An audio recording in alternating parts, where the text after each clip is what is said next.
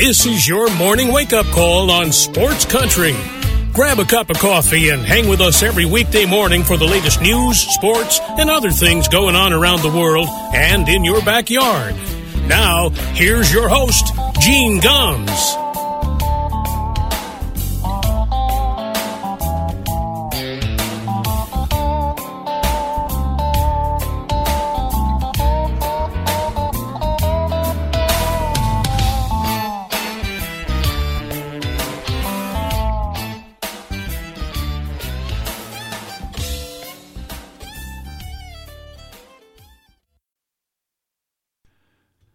Good morning, everybody. It is 6 minutes past 9 o'clock here in Middletown, Connecticut. Welcome to a Wednesday morning wake-up call here on Sports Country Radio. A chilly morning here in the Northeast. Temperatures, I was 21 degrees when I got up this morning. It's just, it's supposed to be a chilly day today. Going to warm up over the weekend, but then they're talking about ice and snow next week. I can hardly wait. As you probably heard on the news at the top of the hour, the Supreme Court rejected Donald Trump's bid to get the election overturned in Pennsylvania. They declined to take up the case without comment. Just basically puts an end to the whole mess. Look, even if you're a Donald Trump supporter, you got to be saying enough. You know, I mean, come on. So let's hope that we are just about heard the last of that. Although yesterday at a press conference, he was still saying, well, we don't know who the next administration is going to be. Really? So anyway, good on the Supreme Court. I know he put a lot of faith in the Supreme Court after Amy Coney Barrett. He selected her to be on the Supreme Court. Hoped she was going to help him out. Yeah, she didn't help him out so much yesterday. So good on them. By the way, happy birthday to my stepson, Joe Roller, is 33 years old today, so happy birthday, Joe. I was watching the Tuesday night football game last night, which, by the way, sounds weird, but it's been this kind of year. I was thinking about it. You know, we got a game tomorrow night. The Patriots play tomorrow night. We have football like almost every day of the week lately, and there are probably people that would love that if the NFL did some kind of scheduling where there was an NFL game every night. But just been strange. A Tuesday night game last night. Anyway, I was watching it, and I had forgotten that last night was the 40th anniversary of the murder of John Lennon. And they last night on a Fox broadcast, they showed the clip of Howard Cosell announcing to the world that John Lennon had been killed. And you think about it now. That would have been on Twitter long before Howard Cosell ever announced it on Monday Night Football, if this had been today. But think about it, 40 years ago, all right, 1980, there was no internet. There was no 24-hour news cycle. We didn't have stations on the air all the time with news and breaking. It was a different world. And now, I mean, like I said, with social media, it'd be crazy, and all the TV stations would be breaking in. But Howard Cosell, of all people, was the one who broke the news that John Lennon had been killed. I will never forget it. I was in my dorm room at Franklin Pierce College, now Franklin Pierce University, at Franklin Pierce College in Rindge, New Hampshire, watching the game. I believe the Patriots were playing, as a matter of fact. And I had to... I called the radio station because I was a member of the radio station, and I called the radio station, and the station manager, Kurt Mulfelder, was actually on the air at the time, and I called and talked to Kurt and told him what happened, and he was stunned. He was practically in tears, and and I was supposed to do a show later on, and Kurt said, you know what, don't worry about it. You stay there. I'm just going to play Beatles music. And so Kurt kind of ran with it after that, but... that's one of those things that for whatever reason, we all remember, like when monumental things happen in the world, a lot of times we remember where we were. And for whatever reason, that John Lennon thing has always stuck with me. Now, maybe it's because music has always been such a big part of my life, but 40 years ago. And Mark David Chapman, still, fortunately, incarcerated, and I don't think he's ever going to get out. And Yoko Ono put out a statement yesterday and, talking about how, after 40 years that, they all still miss him, his sons, Sean and Julian, and the world misses him. You wonder what other music, he might have still had in him. Paul McCartney has certainly been prolific in the last 40 years. You wonder what John Lennon would have done had he not been killed. All right. Before we get to some sports stuff, the other thing I was thinking about, and it's kind of sports. I was watching the Today Show yesterday, and then the NBC Evening News last night, and a report that they had yesterday was the idea that going forward with this whole coronavirus pandemic, that going forward, people may have to prove that they have had the vaccine in order to attend a game or a concert. Now, think about that. Now, look, I want to preface this by saying I'm all about the vaccination program. I think it's great. I think the fact that they developed this vaccine as quickly as they did is super. But I also don't think that we should be forcing people to get this in order to attend a concert or a game. The medical experts have said that as long as I believe it's 70% or 80% of the United States population gets the vaccine, we will have what's considered herd immunity. And by and large, we will be able to control this thing, and it'll be just like the flu. It'll be just like any other thing that, that comes out, but most people will be protected. I don't think that, and I don't think, there's been rumors out there, the government's going to put some kind of a chip in the vaccine, so they're going to chip everybody that gets the vaccine. No, come on. I don't believe that. But I do wonder whether they can require everyone to get this. Now, the schools can do it. Look, we have mandatory vaccination for schools for, measles and all that other stuff. And that's fine. If you want to force young people to get this so that their bodies, when they're young, build up the immunity, I think that's fine. But requiring adults to get it, that's going to be difficult. But if because I, for one, I don't think I'm going to get it. I don't think I'm going to get the vaccine. Why? I'm 60 years old. If I'm going to get it, I'm going to get it. But it's also new. I'd rather, you know what? Maybe I'll get it a year down the road. But I don't get, as I've said on the air before, I don't get a flu vaccine. I don't get you can get a pneumonia vaccine or a shingles vaccine. I don't get any of that stuff. I'm healthy. I'm a fat bastard and I'm bald and all that kind of stuff, but I'm relatively healthy.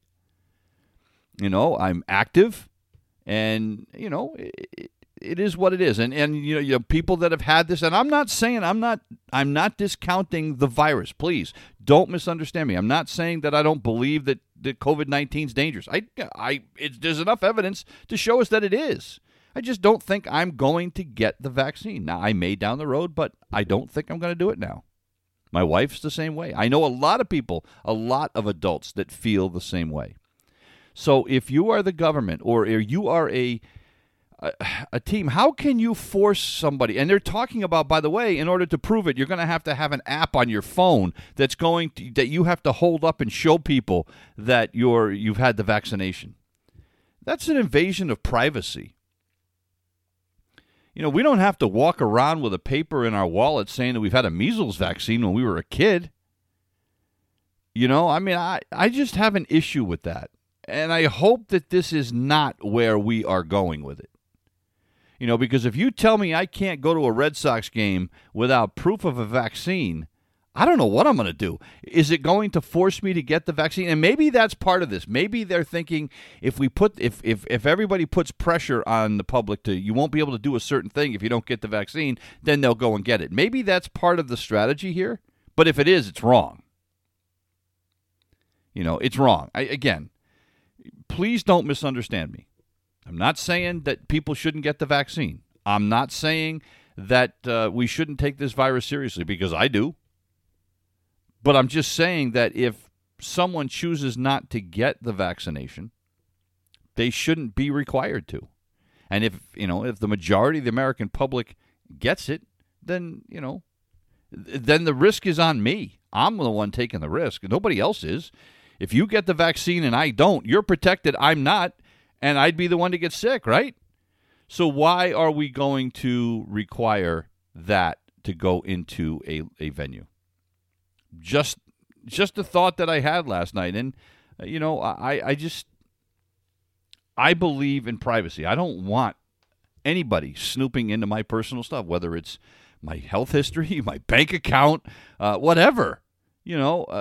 My passwords. We all get hacked on the computer. And that's the other issue is if we have to do this via an app, there's going to be a company that is the clearinghouse for this that is going to have that information. Who knows what other information they're going to have, and that's my concern. It's not necessarily, like just showing it to Fenway Park, and that's fine, I guess.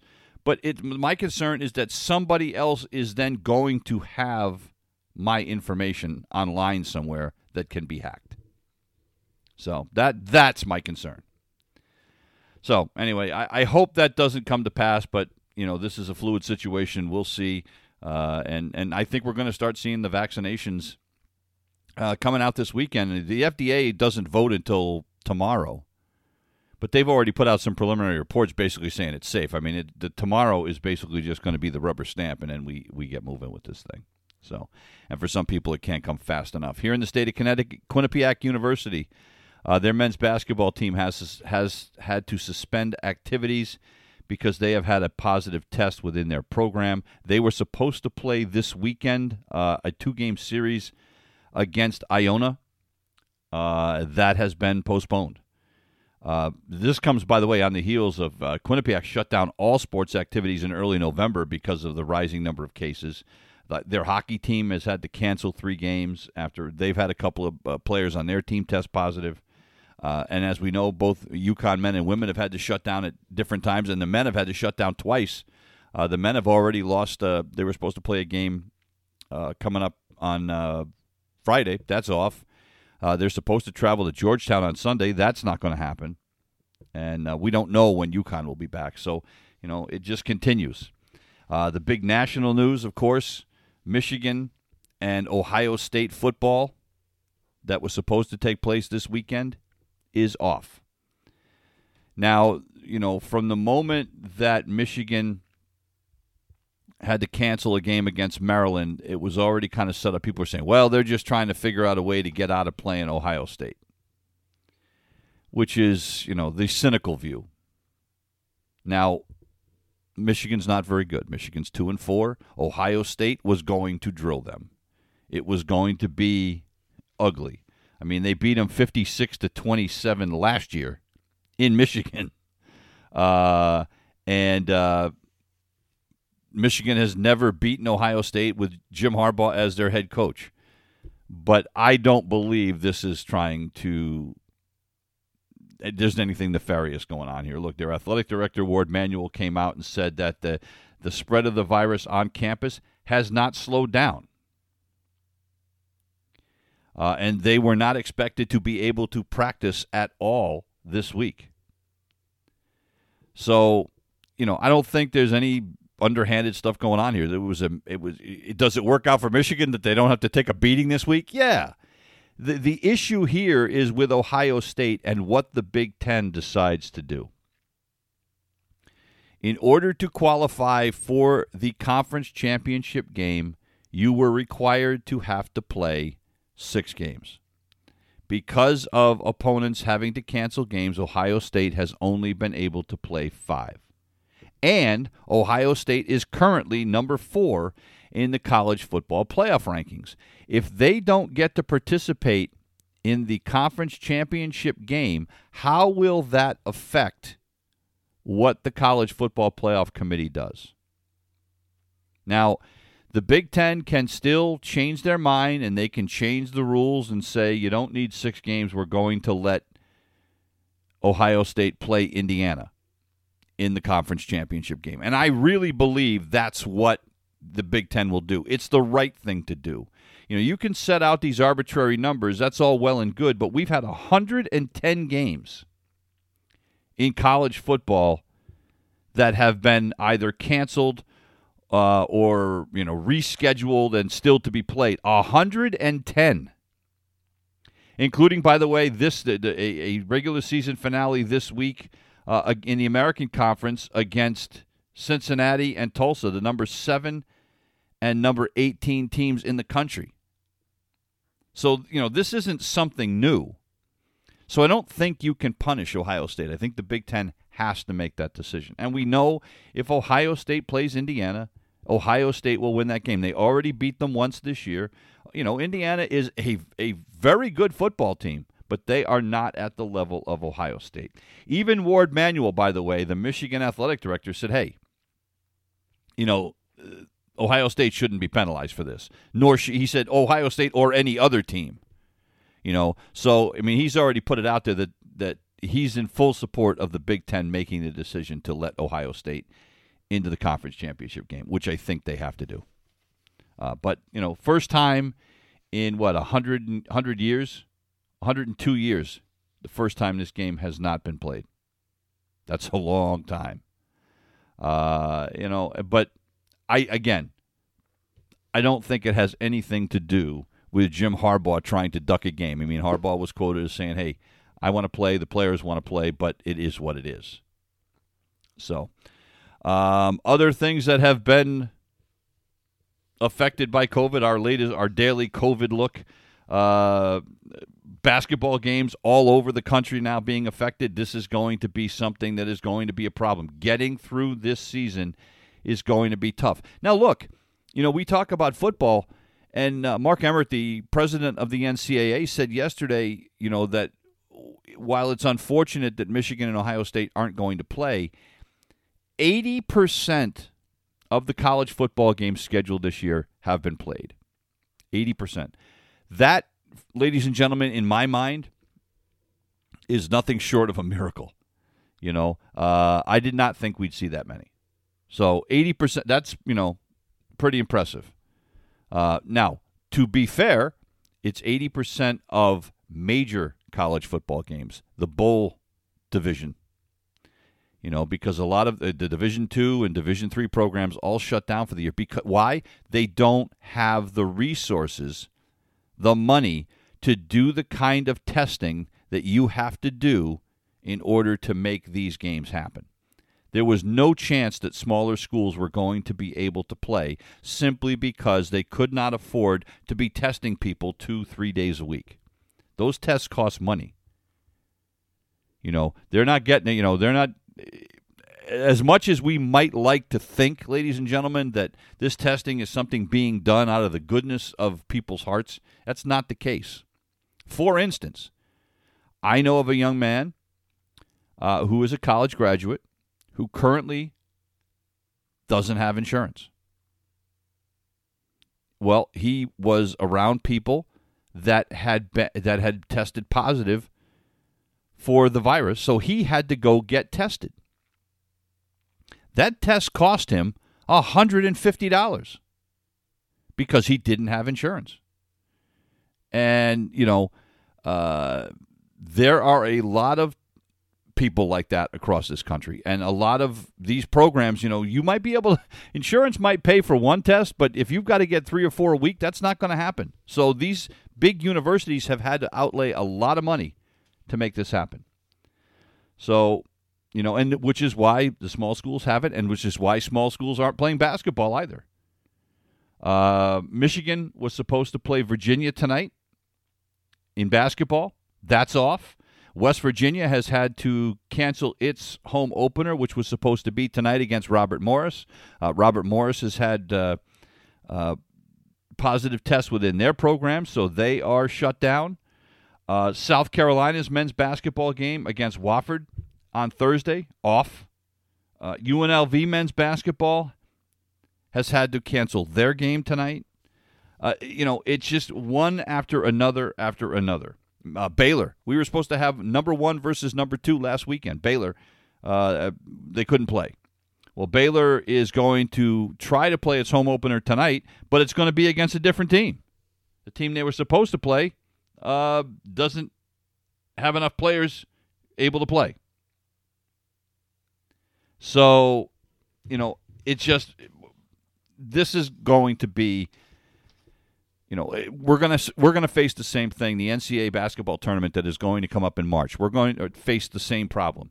The NCAA, as going through with this season, has recommended, a team play a certain number of non-conference games. Well, there is a good chance that many schools are not going to be able to do that. UConn is one of them. Danny Hurley, the UConn men's basketball coach, doesn't like to play non-conference games once their conference schedule starts. Well, their conference schedule starts now. When they come back to play again, they're going to be playing conference games. So UConn has played 3 non-conference games. I believe the NCAA wants 5 or 6. They're trying to have so that there's some other comparison out there other than your conference schedule in terms of seeding, et cetera, for the tournament. Well, UConn's probably not going to have those, and they're not going to be the only school. So the NCAA is going to have to kind of shuffle things on the fly with that as well. But again, just like with the Big Ten, with Ohio State, they're going to have to, you can have all the rules in the world, but you've got to be able to roll with the punches. And Ohio State needs to be in that conference championship game next week. And Ohio State, in my mind, while they may not be the juggernaut that people think they are, they're still probably one of the 4 or 5 best teams in college football. So they have to be able to have an opportunity to be in the college football playoff, in my mind. And if they beat Indiana in the conference championship game and beat them for the second time this season, Indiana, I think, is ranked 9th. And if they beat them twice, they're a slam dunk to get into the college football playoff, and they ought to. It's not their fault that they can't play Michigan this weekend. 28 minutes past the hour. We're going to take a break. Back in a minute. You're listening to The Wake Up Call on Sports Country. It's 30 minutes past the hour. Welcome back to The Wake Up Call here on a Wednesday morning. By the way, congratulations to Howard Stern. Not that he needs it from me, but Howard Stern just re-upped for his show on Sirius XM. 5 years, $600 million. He's going to make $120 million a year to do his daily radio show. God bless America. I mean, I wish I could get somebody to pay me, a tenth of that to do my show every morning. It'd be nice. It'd be nice. Maybe if I was, maybe if we had naked lesbian wrestling or something, like, the kind of stuff that Howard used to do in the old days. Maybe that's what, unbelievable. But good for him. Good for him. And frankly, if you look at SiriusXM, the number of subscribers that he brought to that satellite radio service by moving his show there back in 2005, he probably saved satellite radio. And I don't think that is an overestimation. They're actually saying that if he decided to retire, that it would probably cost Sirius several million subscribers lost. They would lose in the range of, $500-600 million. So for Sirius, a year. So for Sirius, investing $120 million a year in a Howard Stern show is a good business practice. So good for him. I just got to figure out how to get in on that gig. That's awesome. NFL football last night. The Baltimore Ravens kept their playoff hopes alive as they easily beat the Dallas Cowboys last night, 34-17. Lamar Jackson, as everybody said, look, if this team is going to do anything, Lamar Jackson needs to put them on his back and carry them home. Now, he did that yesterday, 94 yards rushing and a touchdown. He also threw 2 touchdown passes. And so this was a pretty easy win for the Ravens. They did get some help. Look, Greg Zuerlein missed 3 field goals last night. That could have made it wouldn't have won the game necessarily for Dallas, but what it would have done perhaps is changed play calling. It could have changed the tenor of the game if it was closer. It's one of those things you just don't know what the trickle-down effect of missing all those field goals is, but that certainly did not help.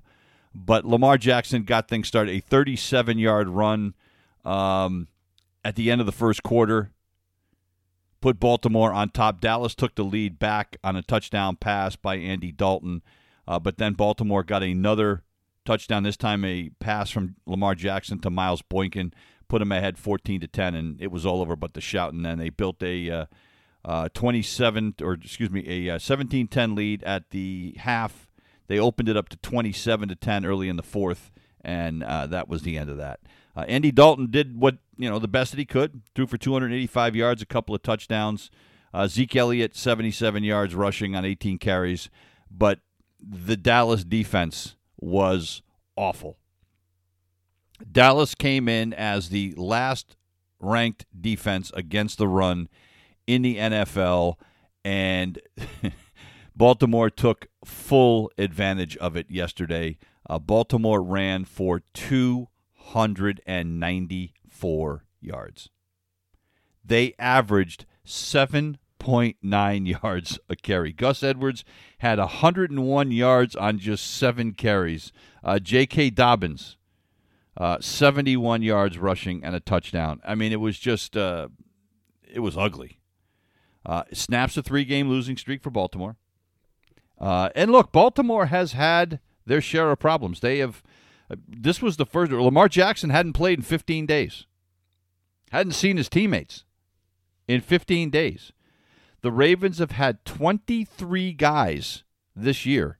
23 on the COVID-19 list. Now, and they have readily admitted that perhaps they weren't as diligent as they should have been with the protocols.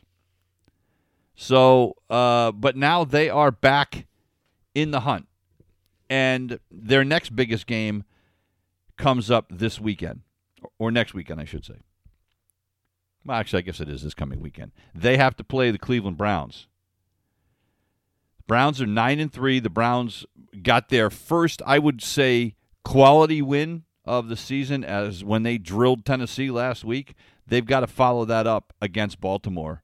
And if they don't, then Baltimore's playoff hopes become even greater. I think that it's a huge game. And as far as Dallas goes, 3-9. But they're not out of it. And they have a bad Cincinnati team next week, but they are not out of it. With 4 games to play in the season, they're only 2 games behind the Giants and the Redskins. Now, here's what we know. There's no wild card coming out of the NFC East, but they still have an opportunity here because they have games within the division left, and they still have to play Cincinnati this week. So, don't count the Cowboys out yet, but they are certainly on life support. Mike Tomlin talked to the press yesterday and talked about how he addressed his team at practice on Tuesday. And basically, Mike Tomlin said to his wide receivers and tight ends on Tuesday, you either catch the football or you're going to get replaced by somebody else who will. As we mentioned yesterday, Paul Algieri pointed out that 7 drop passes in that game yesterday, or Monday, for Pittsburgh. And they've dropped 31 this year. And Mike Tomlin's getting kind of sick of it. And they managed just 3 points after halftime in that loss against Washington. And look, they probably weren't going to go undefeated anyway, but losing to Washington, I think, is what really stung. And the guy that probably is in the biggest crosshairs is tight end Eric Ebron. He dropped 3 of those 7 passes on Monday night.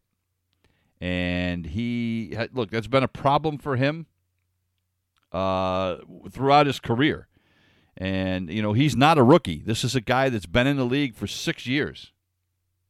He was the number 10 overall pick back in 2014 out of North Carolina, but he has had problems dropping footballs his entire career. Matter of fact, last year he dropped 9.5% of catchable balls. So every 10, you throw to him 10 times, he's going to drop one of them, even if it's right in his hands. So he might be in the process of playing himself out of playing time. But you can't blame Mike Tomlin. If I were him, I'd be upset too.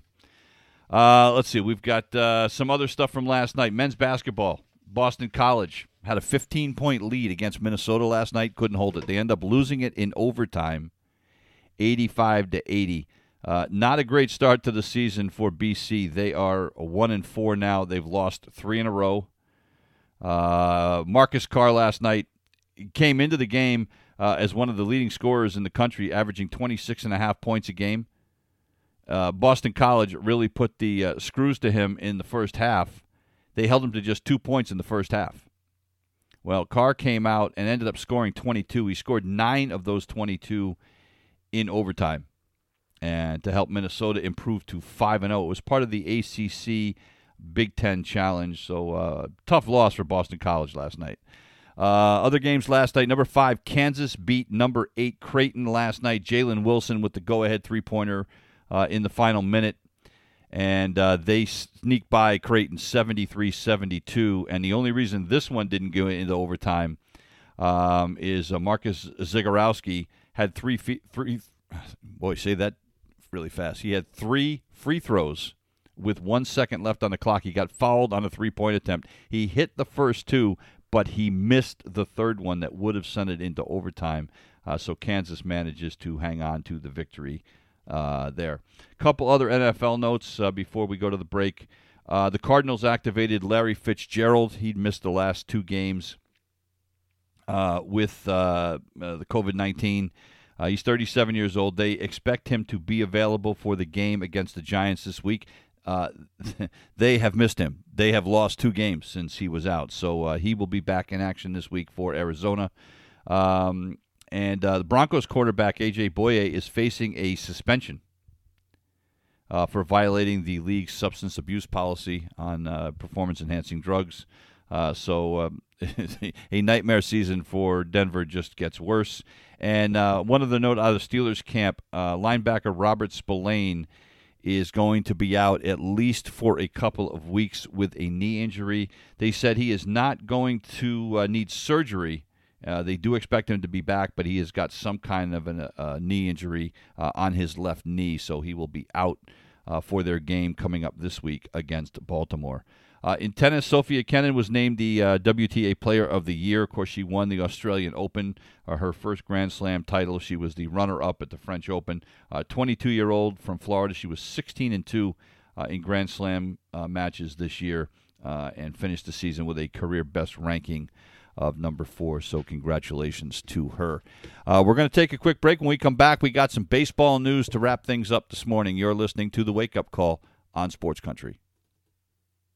Welcome back to the Wake Up Call, 43 minutes past the hour here on a Wednesday morning. So in what I don't think will be the last time we will hear this year, a minor league team, the minor league affiliate of the New York Yankees, the Staten Island Yankees, announced at the end of last week that they are shutting down operations. They are part of the situation going on in Major League Baseball where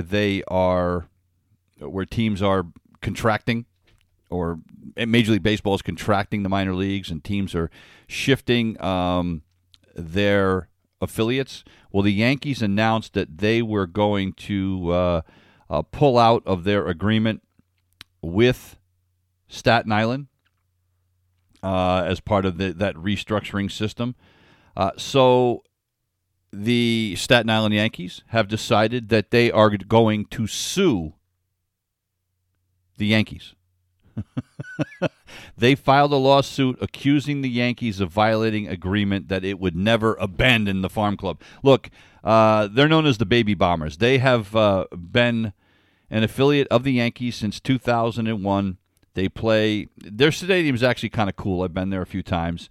Waterfront Stadium is like 7,000 seats, and it's – they have had guys play there like Robinson Cano, Brett Gardner. There's been a lot of current Yankees that have come through Staten Island. I think that we are going to see more of this. The Yankees have also pulled out of Trenton. Trenton was their Double-A team. They are no longer going to be their Double-A team. I think that we are going to see not just suits against Major League clubs, but perhaps against Major League Baseball as well, because we are going to lose at least 40 teams this year in minor league baseball. It's interesting. We're hoping that the Lowell Spinners, one of the Red Sox single-A affiliate, looks like they might survive, but it's hard to say. Entire leagues have been changed. The Pioneer League, which used to be a rookie league, is now going to be a wooden bat league for draft-eligible prospects. So instead of it being guys that have already been drafted and they're rookies, it's going to be for college kids that are draft-eligible, and they can go play in there prior to the draft taking place, kind of as a showcase. The season is going to run from late May through mid-August. The first half of the season is going to be a showcase for draft-eligible high school, college, and junior college players. Then they're going to have a break, and then the rosters are going to be restocked with the best players that were passed over by Major League Baseball teams. So the first half of the season is going to be kids that are drafted or going to be drafted, and the second half will be kids that weren't drafted but still want to try to play, and it'll be a chance for clubs to give guys another look and say, geez, maybe we shouldn't have passed on this guy. The New York Penn League is going to become a college league. It's going to become a summer league for college players. We have a lot of those. It's going to be kind of like a Cape Cod League now. I'm actually wondering whether the Cape Cod League will survive this. The Cape Cod League for years has been able to bring in some of the quality college players from around the country to Massachusetts to play in the summer. It has been a great showcase. You wonder if the Cape Cod League will be able to continue with what Major League Baseball is trying to do now by moving things around. So I think we're going to see more of this. But I just thought it was funny. The Staten Island Yankees are suing the New York Yankees.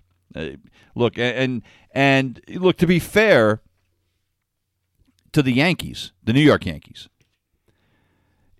they have had that long-time affiliation with Staten Island, but at the same time, the attendance in Staten Island has been abysmal. It was pretty good in the beginning, but I believe it was in 2019. Obviously, no minor league teams played last year, but in 2019, they only drew about 1,500 fans. And in a major metropolitan area like that, you would expect them to do a little bit better.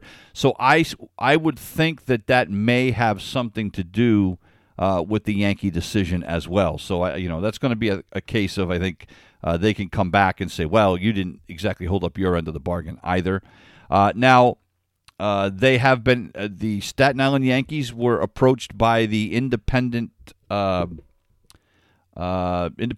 that has I can't even think of the name of it right now, but they were approached by a couple of independent leagues anyway about trying to play in their league, and they said no, they don't want to do that because they would have to field a subpar team. So the Staten Island Yankees have decided to just cease operations. So if we can't have the team that we had before, rather than have a subpar team, we're just going to pull the plug and hope to sue the New York Yankees and get a settlement out of them so we can get some money on the way out the door.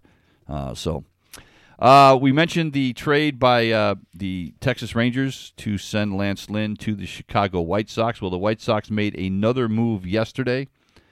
They have signed Adam Eaton away from the Washington Nationals. It's a one-year deal for $8 million. It helps the White Sox plug a hole Now they will have Adam Eaton in the outfield with Luis Robert and Eloy Jimenez. I would think that Eaton will plug right into the right field side over there. The White Sox will have an option for $8.5 million for 2022 with a $1 million buyout. So this is going to be, I'll tell you what, I mean, that starting staff with Lance Lynn, Lucas Giolito, Dallas Keuchel, Michael Kopech, who's supposed to, they're hoping is going to be fully back from Tommy John surgery, the kid that throws like 103 miles an hour, former Red Sox prospect.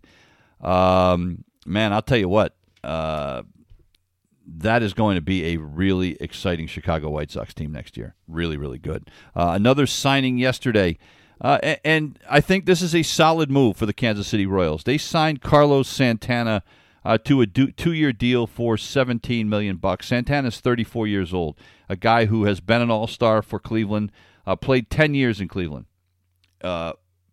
Hits the heck out of the ball. He had 216 homers in his 10 seasons with the Indians. He is very durable. He's played at least 143 games every year, of course, except for last season. Now, his numbers slipped last year. He only hit 199. But again, as I've said before, I don't think you can take any numbers from last year, good or bad, and read an awful lot into that. Seriously, you're playing 60 games. You're playing it with really no spring training or minimal spring training, then a huge shutdown, and then a minimal training camp to ramp back up. You're playing it in front of no fans. You're playing it with a different kind of schedule than you've played before. So I don't read a lot into last year. So that 199 doesn't scare me. But this is a guy. I mean, look, Santana is a guy that can hit you 270, 280, 290. And that is look, now he plugs into first place. The Royals had thought about moving Hunter Dozier over from third to first. Now they can plug Santana in there. And the other part it does is he wore out the Kansas City Royals as a member of the opposition. So you get him out of the other dugout too, which is a plus. This isn't the thing that's going to put the Royals over the top. They need to get a lot more pitching, but the Royals are showing that they're going to spend some money. They've got a new owner. John Sherman bought the team. They just signed Mike Minor to a 2-year deal for $18 million. They just signed Michael A. Taylor for next year, speedy outfielder, and they kept all their arbitration-eligible players, including Jorge Soler and their ace, Brad Keller. Ace. I don't know if I'd consider him an ace, but he's the best they got. So they need more pitching, no question about it, but Carlos Santana definitely makes them a better team. Another signing yesterday, Matt Whistler is leaving the Minnesota Twins, and they failed to offer him a contract. He has signed a deal with the San Francisco Giants. It's a modest 1-year, $1.15 million deal with $500,000 in performance bonuses can be added to that. He's still 28 years old. He had 18 appearances last year for Minnesota. He actually made 4 starts as well. Went 0-1, but his ERA was 1.07. I think that good move for Gabe Kapler and the San Francisco Giants. The Hall of Fame voting will be concluded coming up here at the end of December. But one thing we do know, the Spink Award, which is given out to journalism, is going to go to Dick Cagle, a longtime writer for the St. Louis Cardinals and Kansas City Royals, and a guy who was the editor of the Sporting News for a long time. He's 81 years old now. He was in journalism for 53 years. So he will be inducted into the Baseball Hall of Fame Writers Wing coming up in 2021, alongside the great Nick Cafardo of the Boston Globe, who, of course, died of a heart attack a couple of years ago. Cafardo was supposed to be inducted this year, but since the ceremonies were put off, so Cagle and Cafardo will go in together and the ceremony next July 24th, so that's pretty cool. One other quick note before we get out of here. A great story out of Japan. I saw this on Twitter the other day. Ichiro Suzuki, the great hitter from Japan, longtime Seattle Mariner, is now working as a high school coach in Japan. Now, he's still a special assistant for the Seattle Mariners, but he is working with a high school. It's one of the big powerhouses in Japan, Chiben Wakamaya in western Japan. And he is working as an on-field coach and was out on the field working alongside his players and giving them hitting instructions. So that's pretty cool. Ichiro, 47 years old, a guy who reluctantly retired. I think if a team had been willing to give him a contract, he would have kept playing. But pretty cool. The guy that just loves the game and is now coaching out in Japan. That is going to do it for us here this morning. We'll be back tomorrow with another edition of the Wake Up Call. Dan Zampano is going to join us tomorrow instead of Friday for his weekly football spot. He has to attend a graduation on Friday morning, so he is not going to be available then. So we will have him on tomorrow morning at 9:30. Hope you can join us. We leave you this morning with some holiday music from Morgan Evans, All I Want for Christmas. Have a great day. We'll see you tomorrow. You've been listening to the Wake Up Call on Sports Country.